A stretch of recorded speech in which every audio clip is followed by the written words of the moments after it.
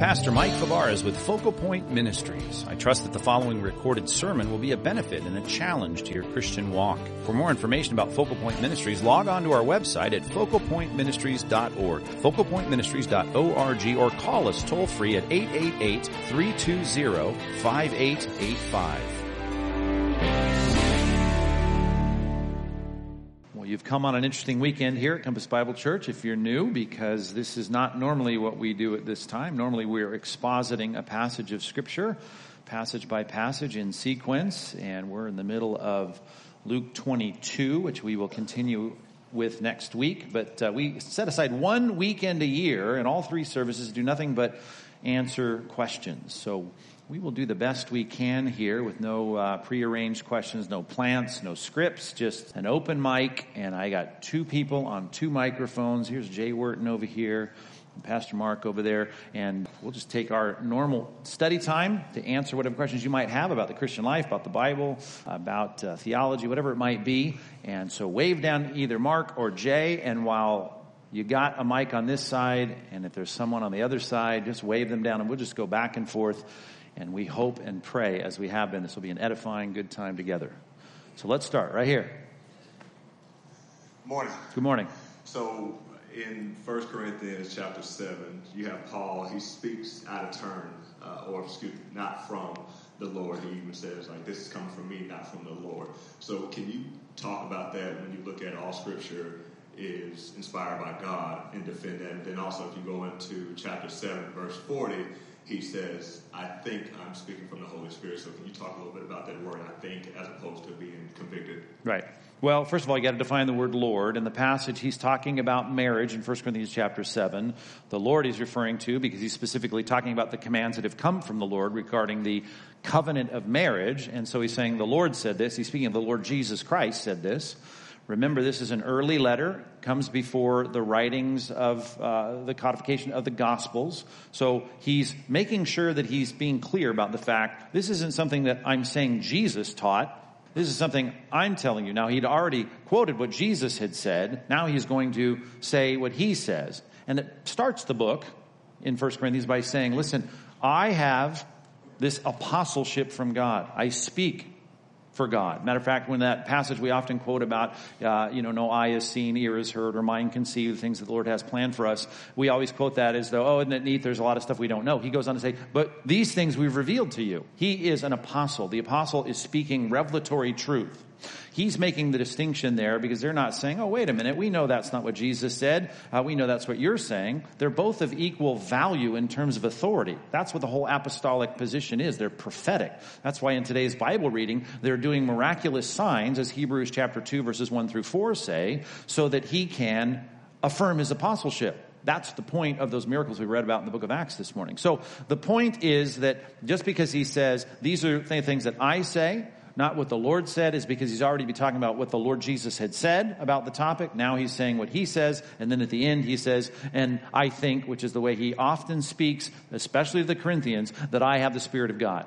And read 2 Corinthians if you think the I think is any equivocation or doubt. It's clear that he's saying, you guys need to know, I have the Spirit of God. So rhetorically, he uses that phrase, but it's clear throughout all that Paul writes to the Corinthians. He is an apostle. They're trying to undermine his apostleship. There's more sarcasm in 1 and 2 Corinthians than any other writings from the Apostle Paul. And it's not that it's a sarcastic statement, but it's a rhetorical way to state the fact that, guys, you know I have the Spirit of God. You know I'm speaking authoritative. So there's no, hey, do not be like me here quoting a passage of Scripture and then saying, the Bible says this, but I say that. And then you'd know, one has authority from God and the other one's Pastor Mike's opinion.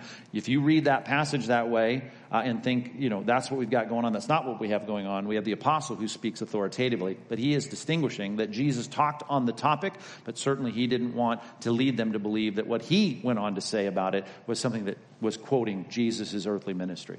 Because Jesus did talk about those very topics in 1 Corinthians 7 and Matthew chapter 19, and the things that he said in Matthew 19, he refers to and ascribes to the Lord Jesus Christ, not the Lord God. Yeah, good question. This is also a focal point question. Okay.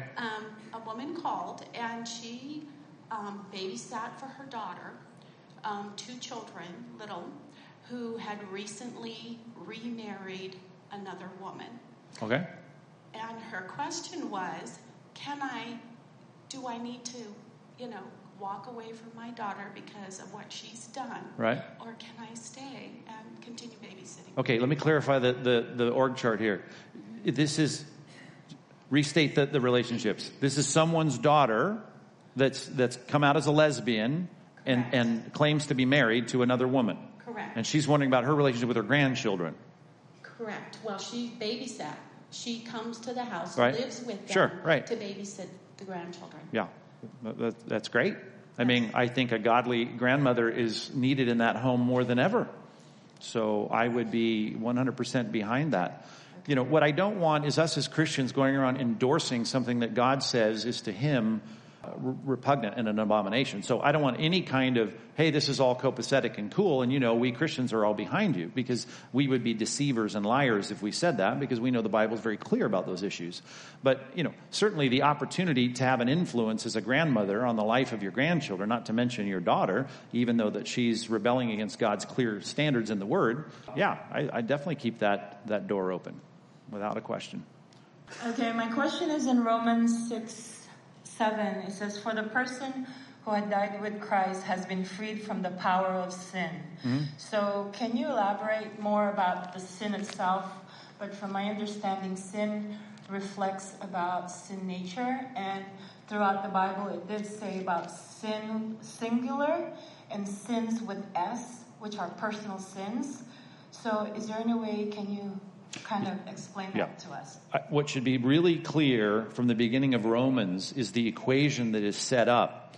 And when he starts using shorthand about that equation by saying set free from sin, we've got to understand what he means. Matter of fact, if you have your Bible there open, you should go over, let's start with chapter 8, where he really comes to the crescendo of this argument. The first 8 chapters are a unit here, if you will. And so he says in verse 1 of chapter 8, there is therefore now, see, this is the whole summary of what he said, starting in chapter 1 about the sin problem, going through chapter 3, the universality of the sin problem, and then faith, and demonstrating that faith that is now saving us, then the focus of faith, which is Christ, and all the issues leading to this.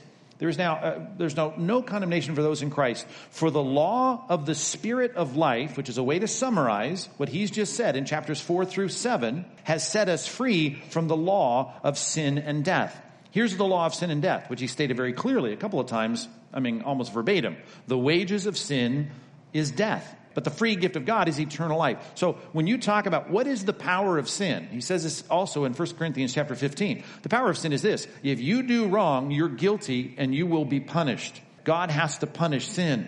That's the law. The wages of sin is death, not just biological death, but all the whole realm that goes with it. Now here's the great news. Jesus Christ came to reverse that problem for those who would put their faith in his Son. And that law of sin and death, we are now freed from. That's the picture of release. So when we talk about being freed from sin, if you're looking at the context of what Paul is saying in this book, it's that law that you should be condemned, because the Old Testament made it very clear. Obey, you'll be blessed. Sin, and you're going to be cursed and punished. Now all of a sudden, we get a freedom from that. You and I can sit here today as being sinners. We've sinned against God. We continue to sin, hopefully at a less clip. But we now are set free. Why? Because the law of the Spirit and life. God intervened by his Spirit, proclaiming Christ to be, as it says from the 4th verse, the Son of God by the Spirit of power when he was raised from the dead. That arrangement of God and the power of the Spirit has now given me life even though I deserve death. So to be freed from sin is to be freed from, in most of what Paul's talking about in the first 8 chapters, freed from that equation of condemnation. And he's saying that's what the point of the gospel is. Now, are there issues in chapter 6, which he goes on to talk about in terms of the freedom that we have to no longer continue in a pattern of sin? Okay, those are the distinctions between justification, which I've just summarized, and sanctification, which is how does sin have a hold on us? Chapter 6 goes on to say, now, you need to consider yourself dead to sin. If the wages of sin is death, I realize this, I've been freed from that equation, that law. I'm not going to be condemned. But now I have this continual problem of temptation and sin in the world, in my flesh. The devil's trying to get me to sin. So now I have to see, in that passage, chapter 6, that I'm going to consider the members or parts of my body as instruments of righteousness. And he says, okay, you are freed in the sense that even in your sanctification, you don't have to do what you used to do. And Paul makes this clear as he writes in Ephesians, that that futility of your thinking, of doing what you did as a non-Christian, you now have a new capacity. Now here's something not taught as much as it used to be, and it should be, and that is the miracle of regeneration. There is something about God regenerating us, changing us from the inside, that changes my relationship to sin. Whereas before, I was like a lion who had a choice between fresh lamb meat and a salad. I'm just going to choose lamb meat every time. That's my nature. That's what I do. But now, as a Christian, God says, I've changed your heart. That's advantage number one. I'm no longer, to put in terms of Jeremiah 31, no longer have that heart inside, and Jeremiah 34, of stone. Ezekiel, uses that analogy. And now, Jeremiah 31, he's made a new spirit. He's made me a new spirit, small s. Second capacity, he's put his spirit within me to move me to keep his law. So now all of a sudden I have two brand new capacities that I didn't have before. And I can start to do things as a Christian that before I couldn't do. I cannot please God because my mind was hostile toward God. Now, I'm not. So in that sense, there's a sub-theme going through Romans 6. You've got a freedom there too.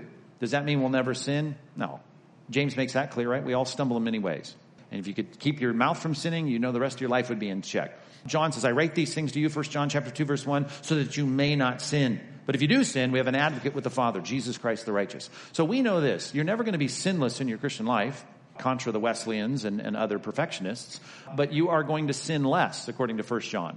1 John chapter 1 says, if you claim you have no sin, you're lying. Chapter 3, it says you better not continue in the same pattern of sin, or you're lying.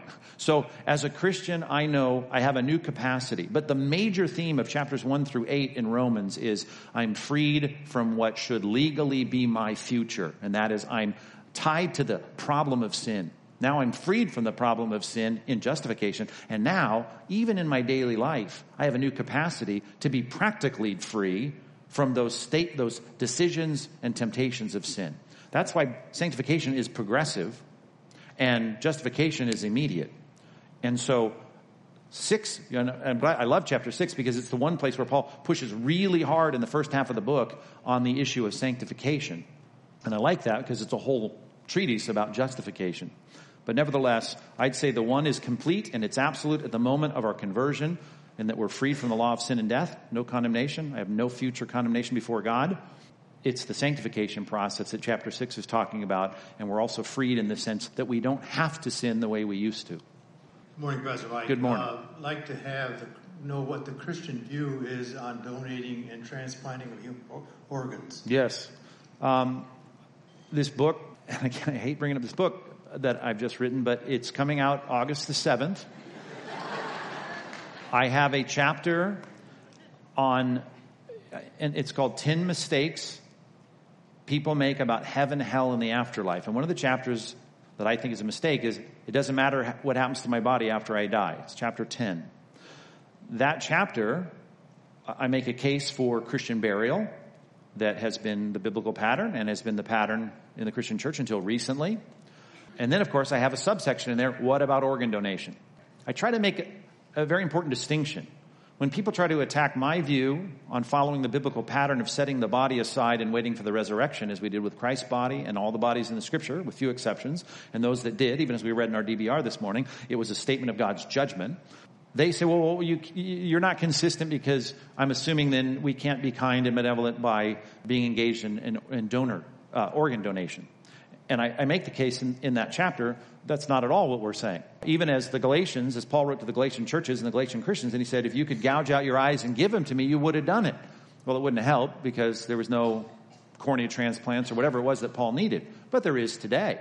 And so that organ transplant as an act of love in granting part of my healthy body to someone's body that is not healthy, I'm saying to myself, that is a very different motive than what has grown up in Europe and eventually had spread to the United States in trying to make a statement actually against the afterlife and against God by saying we're going to burn our bodies and cremate our bodies. And I'm not here to induce guilt if you've done that, but I would suggest you think that through, and maybe my book or others like it may be helpful in kind of rethinking what you do with your body after you die.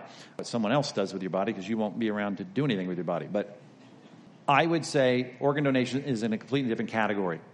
God is obviously able to take a cremated body because he will have a one-to-one correspondence between what dies and what is resurrected. He can take from the blueprint of the genetic material of that person and rebuild the entirety of the body. If I, give my corneas or my kidneys or my heart or whatever, there's no issue there, obviously, before God. But I do want to respect my theology by the way I deal with the body of my loved ones when they die. But I have no objection to organ donation. And although, with that said, asterisk, I do think you need to be careful about what's going on in the organ industry today. And some of you are in the medical industry. But I do think we've got to be smart and careful about that and judicious about what's going on. And not just say, let's just all think everyone is on the up and up when it comes to those things.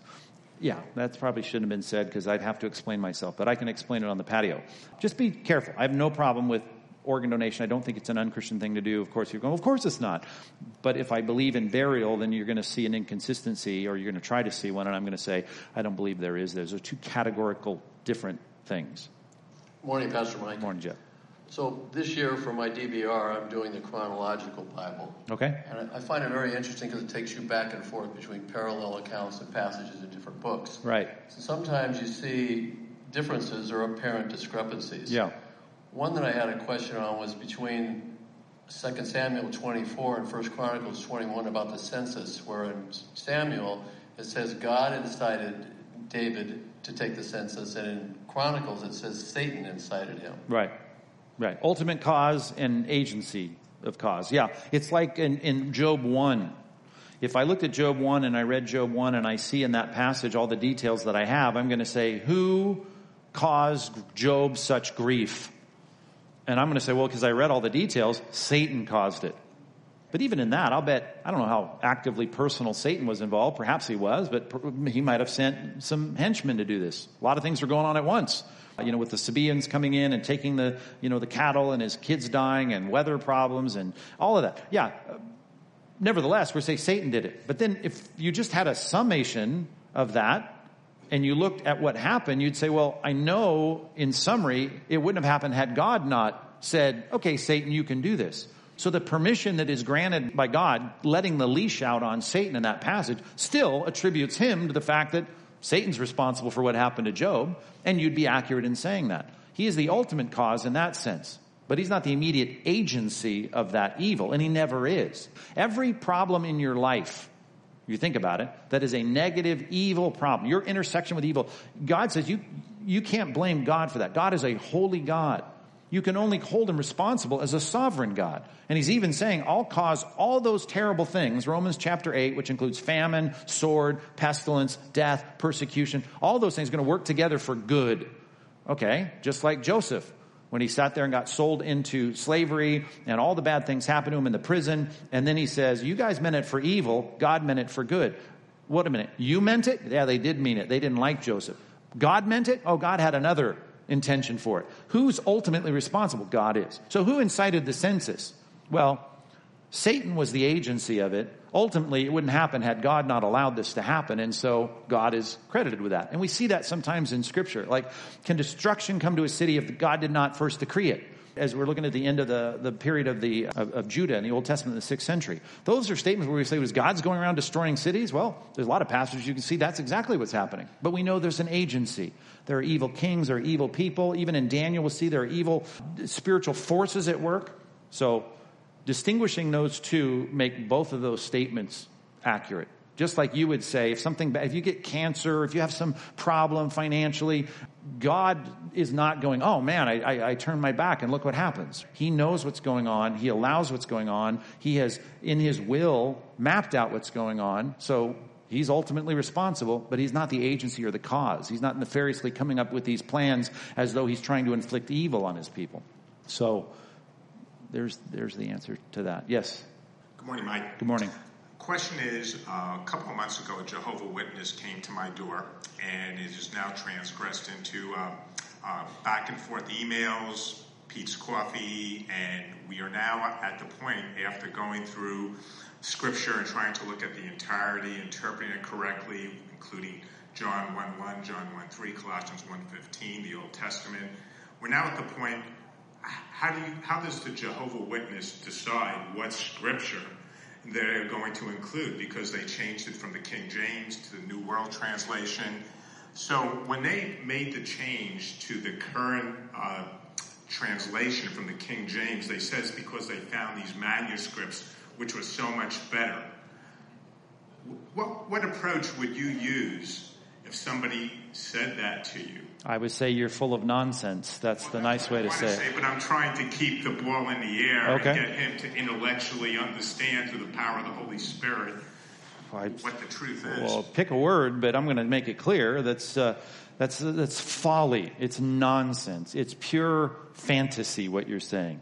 The 4 guys responsible for the New World Translation, who finally came out that these were the guys that did it, none of them knew the original languages. One guy had like 2 semesters of Greek.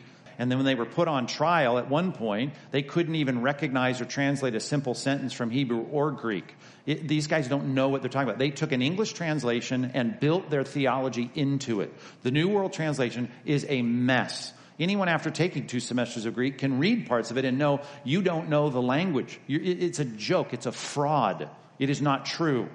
And if you're JW and you happen to be here or you're listening, it's a fraud. Come in. We'll look at it. We'll open up. You talk about the anarthrous use of the word theos in John 1. Because they're going to say the word was a God. I mean, they love that passage in John 1:1. It is a complete and utter grammatical joke. There's not a non-Christian atheist who teaches in the classics department at any university in the country that's teaching Attic or Koine Greek that would ever say, that's a good translation of that passage. It's insane. I can point out to you 12 other anarthrists or the word God, theos, that doesn't use an article in front of it, that clearly, grammatically, because of the many rules, this is clearly God. There's no doubt about it. These guys didn't know the language. They didn't know what they were talking about. And just like every other cult group out there, you have to undermine your reliability, or your confidence, rather, in the reliability of Scripture. And that's what they've done. They come to your door, they talk to you, and they basically have to say, this is not a reliable text. But you know what? Judge Rutherford and Knorr and all these guys, they fixed it for us. Just like Joseph Smith in Mormonism. Every single denomination and religion is all perverse before God. But I'm here to fix it all. I got some special gold tablets. You can't see them, or I'm not going to let you have them, and I'm going to tell you where they are. But here's my new thing. I'm going to tell you what it is. These are the kinds of things that you need to know. When they're undermining your confidence in the Bible, I would just say, go to our bookstore or go online and get any good book on the history of the Bible, how it came to be. And when they say, well, your Bible, we found new manuscripts and all this is wrong, it's nonsense. It's utter nonsense. If you do any of the work to look at the history and reliability of the Scripture, everyone has to undermine the Bible. Even Islam, right? They want to say, oh, we believe in Isa, we believe in Jesus, right? He's a prophet. Oh, but what your book says about it's all wrong. We'll just tell you what the Quran says about it. Well, even the textual criticism of the Quran itself, we can undermine as compared to the Bible. The Bible stands alone in being an accurate representation of what was written from antiquity. You don't know any other book that's like this in terms of its reliability. You may struggle with the supernatural issues, but I'm going to say the ongoing supernatural issue is prophecy. They don't have any of that. They don't have any of that. And guys that want to come along and change the Bible to fit their theology, which is exactly what they did in the Watchtower and Tract Society, same thing they did in Mormonism, same thing they did in Islam, they're going to have to make you believe this isn't reliable. So spend your time. I mean, you can spend time learning JW theology or Mormon theology or Islam, but spend your time knowing whether or not this is an accurate reflection of what was written in Hebrew and Greek in the Old Testament and the New Testament. And then you're going to come away going, whoa, I'm done. As soon as you start saying, we have this all wrong.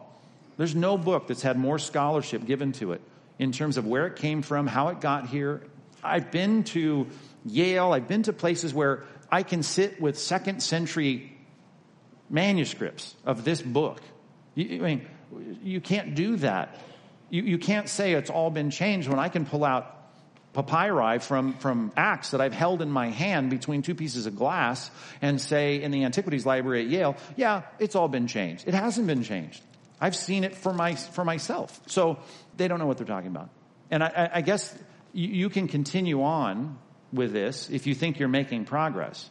But here's what I ask anyone who wants to spend my time debating their cultic views. I would say this: if I could convince you and answer your questions and intellectually satisfy right now that whatever you think is wrong with this book, I could prove to you, whether that takes me 2 days or 2 years, would you become a biblical, Bible-believing Christian and leave behind the Watchtower and Tract Society? or the Mormon church or your mosque in Islam?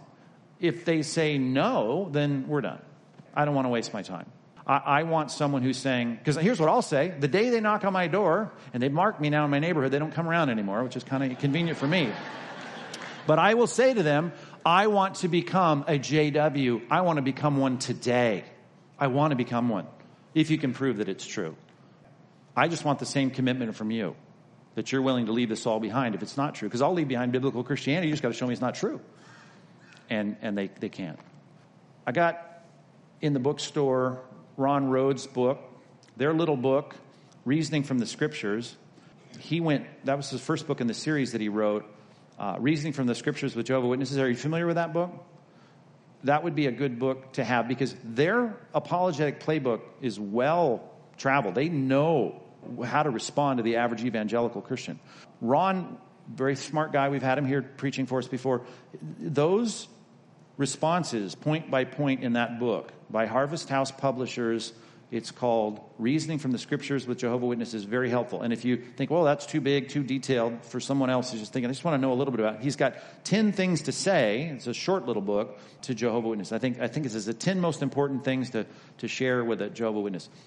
And that series became to Mormons and to Islam and all the rest. But I'd recommend that. I'll bet we have one in the bookstore. Thank you, Pastor Mike. Yes. I've always wondered about this one. 1 Corinthians 5:11, Okay. where Paul exhorts us and says, But now I'm writing to you not to associate with anyone who bears the name of a Christian, if he is guilty of sexual immorality or greed or is an idolater, a reviler, a drunkard, or a swindler, not even to eat with such a one. My question is, what if it's even a family member? Okay. Go back up to verse number 9. This is where we start. Okay. And I wrote to you in my letter not to associate with sexually immoral people. Not at all meaning the sexually immoral of this world, or the greedy, or the swindlers, or the idolaters, since then you would have to go out of the world. The point of this, and he's keeping it very tied to the beginning of the chapter 5, where he says, there's sin in your church, people sitting here in an incestuous sexual relationship, and you're greeting them at the door, handing them a bulletin, so to speak, and having a donut and coffee with them after church as though everything's copacetic. It's not. You need to set that man out of the church because he's sinning against God, clearly unrepentant, and claiming to be your bro in Christ. That's what he's talking about. And he's having clarified, I didn't mean everyone in the world. Guess who's in the world? My family members. That's a structure that did not get built on doctrinal connections. That's what the church is built on, doctrinal connections. We're here together because we share a commitment and a devotion to the truth. That's not how I got in my family. I got in my family because our biology is the same, right? Or maybe because you were adopted into that family. That's a legal arrangement, a biological arrangement. It's Christmas time. It's Thanksgiving. This passage does not apply to them. That's not what this passage is about. See, there's a distinction there. Go ahead, follow up. No, it's good. Okay, if they claim to be Christians, I'm going to make this clear. Even though the context here is about the church, I still want to make it clear to a professing Christian. Hey, you know what? I see a big distinction between what you're saying and living and what the Bible says. I bet they already know that about you. Do they not? Okay, most people that are concerned about that, they already know it. Just like my family, my extended family, they know. Well, it should be obvious, I guess, for me, the pastor man, but they know I don't agree with your moral choices. They know that about you. I'll bet your very presence there has already caused them some angst. And I bet you're not invited to some things. Man, I know a little bit about that, not being invited to certain things, because they know I'm a conviction just being there. And you are too. And so I would just say, be kind, be nice. If it's Thanksgiving, even though they claim to be Christians, they're living a flagrantly immoral life, whatever it might be, I'm still going to go to Christmas. But I'll bet I don't have to say every time I'm with them, hey, I disagree with your moral choices. They know that. And that's why they're not saying, hey, let's go hang out after this, because they don't want that conviction. So just continue to be the light, which doesn't mean you have to preach at them every time you see them. But whenever it comes up, if there's ever a chance for you to go, oh, well, that's not biblical. That's why I don't support that or applaud that. Then keep that up. But I'll bet you're there. Yeah. Yep, in the back. Hey, Pastor Mike. Hey. I have a question, or two questions rather. The first on Mark 10, the request of James and John. specifically when they ask to send this right hand and their left. Yeah. Jesus makes the preconditions to drink the cup that I drank and to be baptized with the baptism that I'm baptized with. I always thought the cup was the wrath of God, and so if it's not, if it is, why would they have to drink that like Christ did? Right. Go through his baptism. Okay. I thought his baptism was separate from ours. Let me answer that first, then you can ask your second question. Okay, unless they're tightly related. No. Okay. No. Because a few things I want to make sure I get out and don't forget. Good Friday. Some of you are here Good Friday. I guess it was a year ago now when I had the cup of the blessing, cup of God's wrath. The cup of God's wrath, very specific in terms of what was going on at the death of Christ. Obviously, it's an illustration. It's an analogy, drinking the cup. That cup analogy, though, throughout the scripture, drinking a bitter cup, a Hebraic kind of idiom. It's a set of words that gives a sense of, I have to go through something terrible. In the category of going through something terrible, clearly, the followers of Christ are going to have to go through terrible things. Christ's terrible things that he went through wouldn't even have been on the table were it not for the fact that he was sent specifically to give his life as a ransom for many and absorb the wrath of the Father. So his cup was specifically about the cup of God's wrath. But just as it says that we are filling up what's lacking in the sufferings of Christ. I know this. Christ said, tetelestai on the cross. It is finished, paid in full. His suffering for the specific absorption of the wrath of the Father was completely done. And yet he says to us, a lot more suffering that needs to be done in building this church. And you and I are going to continue that on until Christ comes back. So the cup in that sense goes from the specific cup of the Messiah dying on a cross to satisfy the wrath of God to being persecuted, which they would. 11 of the 12, or if you get Judas out of the list, 10 of the 11 died horrible deaths. Even John, who died at an old age, died as an exile. So they're enduring the wrath of this world that would be like the old idiom of drinking this bitter cup with the dregs in it. But Christ was much, much more specific. So they're not doing anything for the vicarious atonement or any kind of satisfying of God's wrath, but they're just finishing up the suffering that all people that ally themselves with Christ have. That great picture that there's the prophecy given to Mary in Luke chapter 1 that Christ would be, Simeon said this to Mary, and Jesus just a baby, a week old.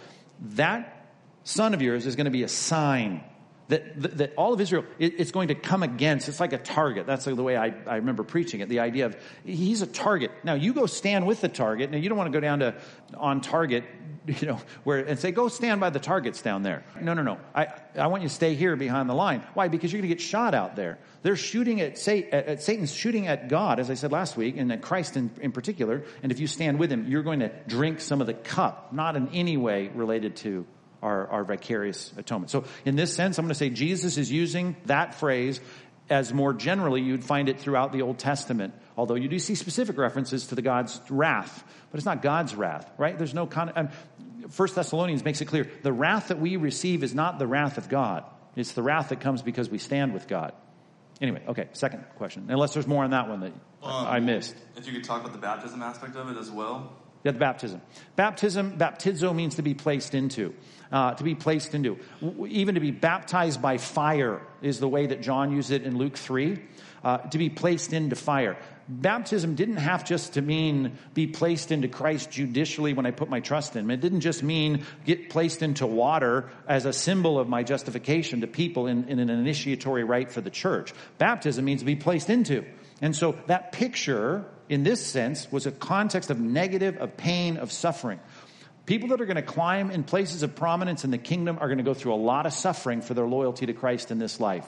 They're going to drink the cup that's similar to the kind of cup that Jesus drank, that though, like our immediate question that Jeff asked about immediate cause, agency, and ultimate cause, who killed Christ?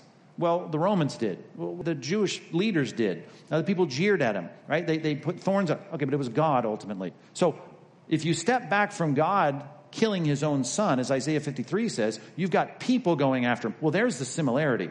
Drinking the dregs, drinking the cup, painful. The baptism, what is that? That doesn't have to do with any kind of rite in the church. It has nothing to do with being placed into Christ for my salvation. It has to do with being placed into this difficult situation. It's like John saying in Luke 3 to be baptized with fire.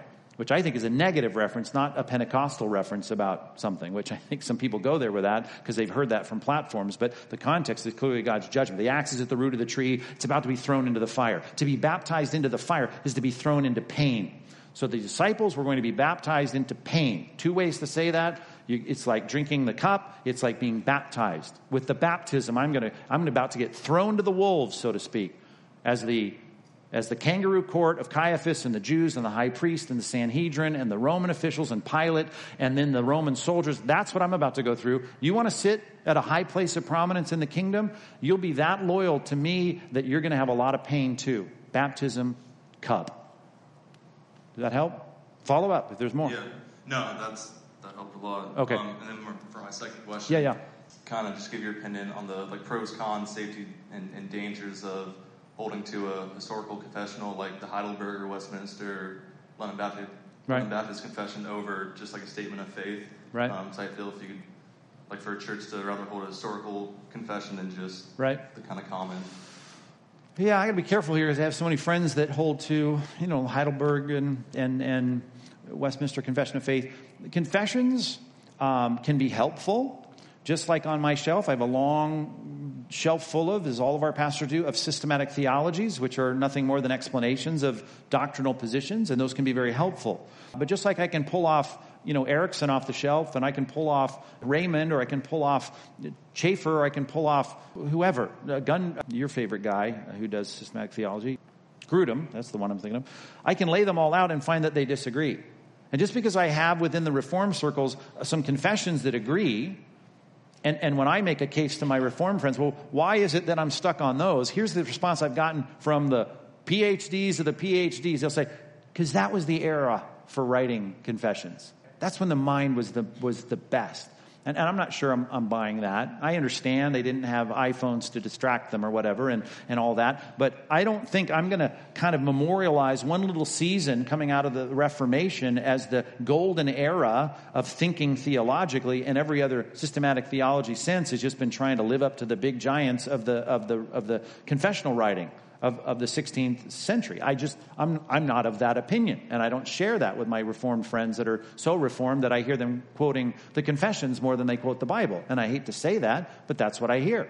And so I'm just saying this. I think we can have a doctrinal statement, particularly in a ministry and a church like ours, and say, here's our doctrinal statement. We can go into great detail, as they do in the confessions of the post-Reformation period, and learn a lot. But even those I can show you. I've got a book on my shelf that's the harmonies of the great confessions. And in parallel, much like we do with a lot of things that we put in parallel, you'll see the distinctions even between the confessions. And then I want to know, where do I stand? Eventually you're going to pick one, or you're going to pick another, or you're going to say, well, I'm going to pick 80% of that and 20% of that and 10% of that. I'm just saying, they're great. They're helpful. I've studied them. I read them. I've got a parallel on my shelf that sometimes I pick up to try and see how they, across the board, deal with any particular issue. I mean, I was just reading the confessions 2 weeks ago. But it doesn't mean that I'm saying that's the snapshot. That's going to be the governance for our church in terms of all that we believe and all that we practice. Although I have great, great respect. Brilliant people put the confessions together. But I don't think that everything else after that time is not worth having on my shelf, or governing our thinking as theologians or pastors to try and distill a doctrinal statement. And I guess the other thing I would say is they are much more broad, and I'm thinking, what's helpful for our fellowship? 1 Corinthians 1:10 says in a church we should be perfectly agreed in mind and thought. I want to know, what's the standard for that? How far do we go? Do I want to get down to every detail that the Westminster Confession had articulated? Probably not. For us as a church, say, hey, we're going to be a church. I think as a group, we're bigger, we're better as a larger organization. Now, people argue with me about that, but that means I can't go into every single detail that I'm going to find in all the confessions. A great question, though. Appreciate it. Yeah. Good morning, Pastor Mike. Good morning. My name is Abram. We're thankful for your ministry and thankful that Compass is our home church. Great. I think last week, you preached on David and Goliath and describing it as a PG-13 topic in the scriptures. Yes. My question is just some more counsel for going through those kinds of passages in scripture with young kids. Yeah. We have kids 5 and under. So. Great question. I was just talking about this the other day with my wife. I have never been, you can interview all three of my sons, or my children. My daughter doesn't appreciate being called a son. My 2 sons and my daughter. Mom and dad as teachers want to teach. The most important curriculum in the world is the Bible. I am not going to come across incest with Lot's daughters or a prostitute, in the patriarchs, or temple prostitutes, or homosexuality in Leviticus 18, and say, let's not let them read that. I don't want to explain any of that to them. There are ways to explain prostitution to a 4-year-old that doesn't involve a gratuitous explanation of things that they're not even clued into yet.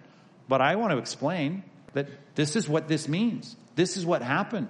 He paid money to have a kind of ooey-gooey relationship like your mom and dad have, and they did it for an hour and a half or so, and that's what prostitution is. Here's what a prostitute is. I've taught my kids all that from the time that they were old enough to be telling Bible stories, or I'm old enough to hear my Bible stories, which we read to them from the time they were infants before they went to bed. We've been reading the Bible to them from the time they were little. All I'm saying is I'm not holding anything back. I may not sit there and describe all the ins and outs of Leviticus 20 with all the rules about here's what you should do if there's incest or whatever. But I'm going to make it clear to them in terms they can understand what these things are. I am not, and yet I'm not the parent sitting there showing them horror movies. We don't watch them. We never watched them. We don't take a recreational interest in gratuitous gore. We just don't. And yet, if there's gore in the Bible, we're going to talk about it, and I'm going to explain it to them, and I'm going to explain it as early as possible, but I'm not going to be gratuitous about it. So I'd say don't hold back. Don't hold back in terms of the content. I want my kids to understand what was going on in the Bible, because it's only going to be a snap until they're talking about it on the playground anyway. Well, I'm going to homeschool. Great. Unless you put a brainoscope on their brain and lock it down with a password, they can't drive down the freeway without getting, the gentleman's club with someone in their underwear. What's that about, Dad? And if they don't want to even ask you because they know you don't talk about those things, and they're intuitive enough to know we avoid anything that's embarrassing, then they get their education elsewhere. I want my kids to see me as their primary discipler, and that means I'm explaining in detail without being gratuitous or going over the top with anything we read in the Bible, because it is a PG-13 document. In Judges, we're chopping up women and sending them throughout Israel. What's that with dismemberment? I got to talk about dismemberment with my 4-year-old? I did. But we never took any interest in that. My kids never had an interest in those things. They're fallen, so they had some interest, I suppose, but we never gave them an outlet to have an interest in those things. Great question. We were just talking about that 2 days ago, my wife and I. Yeah. Hi, good morning. Good morning. I think one of the biggest issues in the modern day Christian church is not the value of men and women, because I think we all agree that it's equal, but the roles that men and women play within marriage and out of marriage within the church. How do you discern what is specific cultural direction from the apostles to a specific church in that time, and discern out what are timeless principles and timeless truths, just like in 1 Corinthians 11 with the head covering, or... No, that's a great question. And I would go for a lengthier answer, a 2-hour answer, to Focal Point and download a little series from that passage called Your Gender Matters to God. And in that passage, I make very clear the distinctions and how we distinguish between universal truth in that text and cultural expressions of those truths. And you got to be careful with that passage, because Paul does this back and forth, back and forth, back and forth, talking about the principle, the order of creation, the relationships that God made, and then the expressions of them in the Corinthian church. Okay, here's the thing: we cannot fit into our cultural's definitions of any of this. So you've got to be ready right now to know I'm not going to fit in. Doesn't matter. The world's going to change their views. They constantly do. Look at this explosion of sexual ethics and sexual rights that we've had in the last 20 years. They have changed the rules themselves repeatedly about what's right, what's wrong, what we should do, what we shouldn't do. Is my desire for a gender, is it fixed or is it fluid? Can I change who I am? Can I not? Is this inborn? Is this preference? Those are things that they're constantly going to debate. So I'm going to go to the Bible and find out what those principles are. And I'm going to look at what is given to us in that format. This is called hermeneutics. We're trying to carefully decipher what the intention of the text is. And when you see things about complementary gifts between men and women, therefore they have complementary roles, I've got to recognize that those statements are given within the context of creation. In other words, God keeps going back in the Word and showing us, this is the way I created it. This is the way I set it up. Those things I can't change. Now, the expressions of them in the church, I've got to find out what in this passage has an expression built on that principle.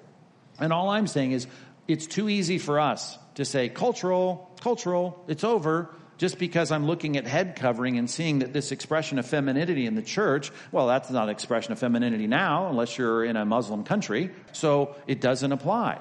Oh, I agree with you in that regard, but I don't agree that the principle is not valid. And the principle of headship there is as clear as it can possibly be, because we have complementary gifts. And the Bible says because we have complementary gifts as male and female, then therefore we are to fulfill complementary roles. That's why we have pastors that are men. Not because we're misogynistic, not because we're male chauvinist, not because we think men are better than women, but because God said this is the pattern for leadership in the church. It's not cultural. In 1 Timothy chapter 2, it's not cultural. Throughout 1 Corinthians 11, it's not cultural. It's rooted in creation. Therefore, I don't change it. I can't mess with it. The expressions of what go back to Leviticus when it talks about a woman. The way that it's described is that a woman should not wear man's clothes. That's how the text reads in most English texts. That Hebrew word is really for a uniform. What was considered manly in that cultural context.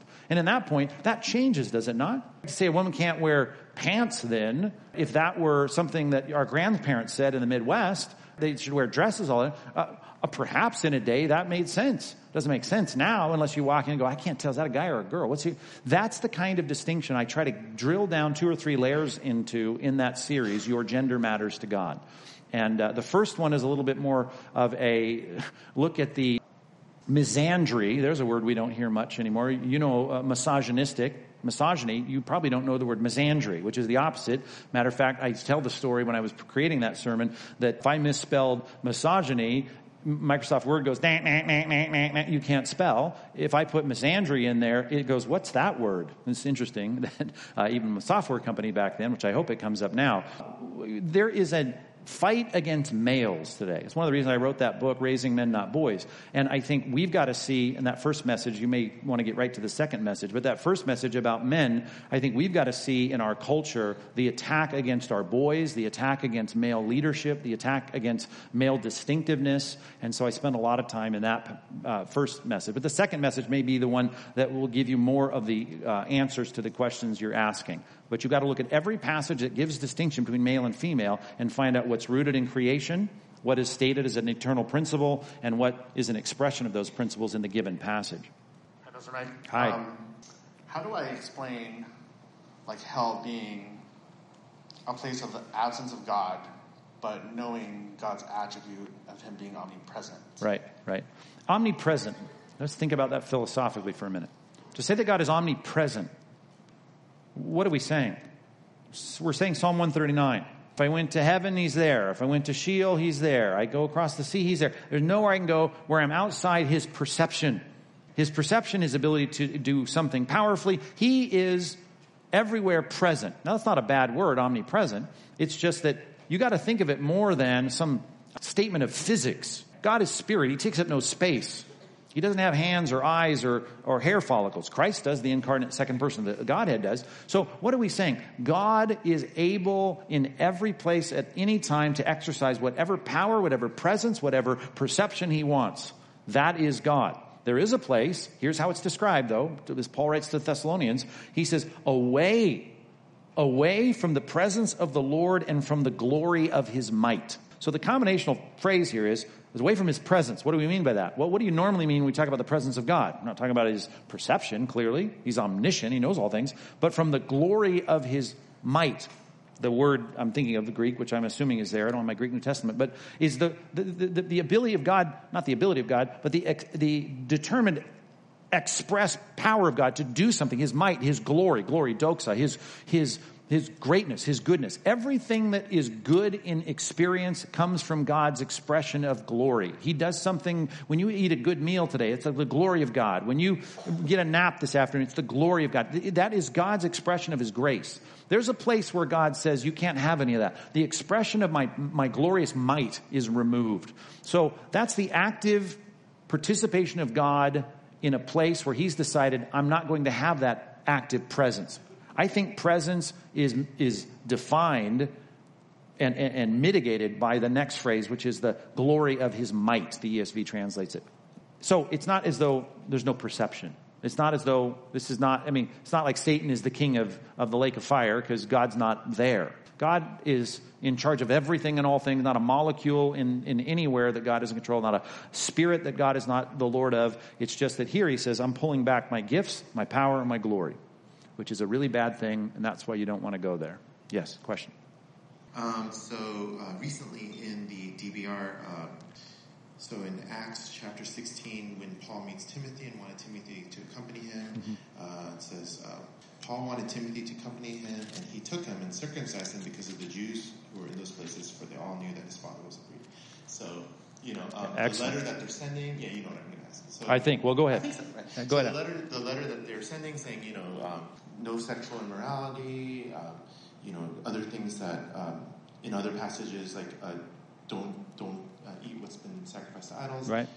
Later clarified that in and of itself isn't anything. It's right. just for the conscience of other believers, right? If he circumcises Timothy, at what point does it become kind of like you are copacetic with what they're saying? Yeah, totally. Great question. We have to go to Galatians to see where Paul now is vehement against them being circumcised.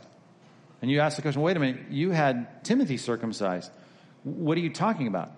And he makes it clear, if you allow yourself to be circumcised, Christ is of no value to you. Okay? Those statements plucked out of context would be like, you've just condemned Timothy. You got him circumcised. You've got to put together the argument of Galatians, which in the immediate context is the fact that they are relying on the law. In that case, the ceremonial law. I want the signs of my Judaism to be something that I say makes me right with God. It's why at the beginning of that book, Paul has to lambast Peter for withdrawing when he didn't want to show himself as eating, non-kosher food. And he says, no, you're wrong. We are free. That's the problem. These Judaizers, he calls them, I wish they'd go on and emasculate themselves. What a crazy, colorful, dramatic way to put it. These guys are all about circumcision to make themselves right with God. They believe that those signs of the covenant were necessary. And so Paul goes, you guys shouldn't do that. Clearly, whatever's going on here, the same guy that wrote that is saying, we're trying to do an evangelistic ministry here among the synagogues. And I got a guy here, they know his background, they know his parents, they think he's not a Jew, they think he's not circumcised. So we're going to go have him circumcised. Then I got to go to Corinthians and say, why would he do those things? Just like you said, why would even at the Jerusalem Council in Acts 15, them be worried about meat that was offered to idols? Well, who cares? He says in Corinthians, eat it, don't ask any questions about conscience. Corinth's a very different place than what Paul was addressing in the Jerusalem Council in Acts 15. They were in a very Greek-oriented Roman Greco culture, and it was like, doesn't matter. Unless it does matter. And if it matters to someone, then don't embolden their conscience and make them stumble. And he writes so much more on the other side of this to the Romans, saying, it doesn't matter if I eat meat, it doesn't matter. I don't want to cause my brother to stumble. I know that when Paul says, I become all things to all men, those under the law is under the law, yet not without the law of Christ. Those kinds of statements prove to me that what he's doing here is accommodating the cultural expectation for the sake of his ministry. And that is, listen, I don't want to be excluded from the synagogue. I'm in there, as we read today in our daily Bible reading, in the school of Tyrannus. I want to be in the synagogues reasoning every day with them about Christ. I don't want the circumcision thing to stand in the way. The circumcision thing at this point in the ministry, in this specific location, was to them it's like wearing a yarmulke as you went to a place. Get the mic again. That's fine. We'll follow up. But the problem is, the clarity is that Paul doesn't have the problem that the Galatians have. That is, they want to put themselves under the ceremonial law to get right with God. I know you got more to that. So, at what point does it become that the Jewish people that he's doing this for to minister to? Yes. they feel like, hey, but you're one of us, then you're agreeing with us in our stance. No, I don't think there's 2 minutes with Paul opening his mouth when they don't make very clear that what you're doing is wrong. It'd be like you and I. If I had a chance to take you to one of my Orthodox Jewish friends, and I said, we're going to go to his house, we're going to share the gospel. And he said, but I'd like you to put on a yarmulke on your head when you come into his house. I think that's the equivalent of what Paul did here. You'd put it on your head. You're going in there to share the gospel. And you'd say, okay, I want to talk to you about Christ. Let's look at Isaiah 53. Let's talk about messianic prophecies. And you'd throw that thing on going, it means nothing. It means nothing. But I'm going to do that because I want to share the gospel. Now, over here in this church, they're all putting it on going, you can't be saved. You don't put that on your head. That's what circumcision was to the Galatian churches. And he goes, stop it. You put a yarmulke on your head. Christ is of no value to you because they're trusting in that as a means to get right with God. Oh, man, last question. Yeah. Sorry. How would you balance helping someone resource-wise versus enabling them in light of things like bipolar, manic depression, where they're actually on medication for a sustained amount of time? Restate that question. So, when you say resources, what do you mean? Meaning financially or opening your house. Okay. To people, I see. Financially bailing someone out who's in need. Yeah. Right? Versus enabling them. Right. But they're bipolar. Right. So you've done this for 10 years. Right. Yeah, and that, you'd have to look at it case by case and look at where in the world you're going to have to say, this is enough. When you say enabling, you have to make sure that that's really what you're doing at this point, because you would rather side on the air of being kind and being compassionate and being helpful.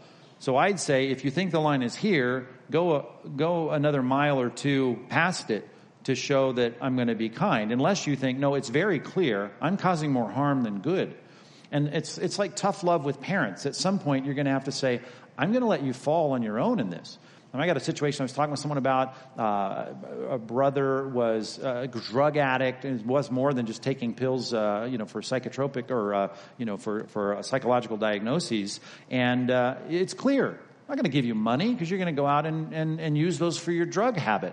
So you've got to know in every situation, where am I starting to make my help unhelpful? It's counterproductive. And I'd say that's the kind of situation. Every single case by case probably need to come in with an outside objective, another brother in Christ, and just lay it out on the table and go, help me make sure I'm not missing anything. And of course, any of our pastors are available for that kind of thing to say, let's look at every situation. Let's make sure that you're not abandoning someone you could help, and that the help that you're providing is truly helpful, because that's a hard situation. But we run into that all the time, and it's tough. But that would need more than just a general sketch. Make sure your help is truly helpful. And you know what it is to enable someone. If a drug addict comes to the parking lot today and says, hey, give me some money, I'm not going to give him money. I'm not going to give you money. Money is not what you need. You need to get involved in something like accountability, discipleship, relationship, like I've had in the back bedroom of my house, where they vomit all over my mattress, then go through detoxing and become non-drug addicts. I mean, we need more of that. Not that my house is now your place for your drug addicts, but I've been through it, and I know that that's the help they need, not here's a $50 bill, I have a nice day. And you know that. I mean, that's why I'm sure you look carefully, especially in Orange County, at people that are, saying, hey, give me some money, as opposed in telling you that they're not going to eat without it, which of course is not the case in Orange County. There's a million resources, and you could carry those around in your car. Not that you're going to make any friends by handing that out, but we have to be shrewd and wise about those kinds of things. But we want to be compassionate. And that's why I'd rather err on the side of being kind, but I want to make sure that kindness doesn't turn into enabling someone to hurt themselves, which can happen. But hopefully my prayer is every time we do this, that there's something to chew on, something that will encourage you, something that will motivate you, something that will challenge you, that you'll take home. And I pray it'll result in something good, even though we didn't walk through a text of Scripture. So let me pray. God, thank you for the chance that we have to speak together candidly about your word. Thanks for our church, their love for your word. I do pray that we be, God, just good, thoughtful, devoted students to your word. And even as we started early on with that question about the reliability of your word, that we would know that your word has been not only given to us, but carefully governed by your providence to come down to us in a reliable format. So, God, help us to study, to show ourselves approved unto God, workmen that don't need to be ashamed, who can rightly handle the word of truth. And I pray this morning in some way this day would help us and move us in that direction. and that some tidbit might have been a good challenge for us even devotionally. So do this, God, we pray, and dismiss us now with your favor upon us. In Jesus' name, amen.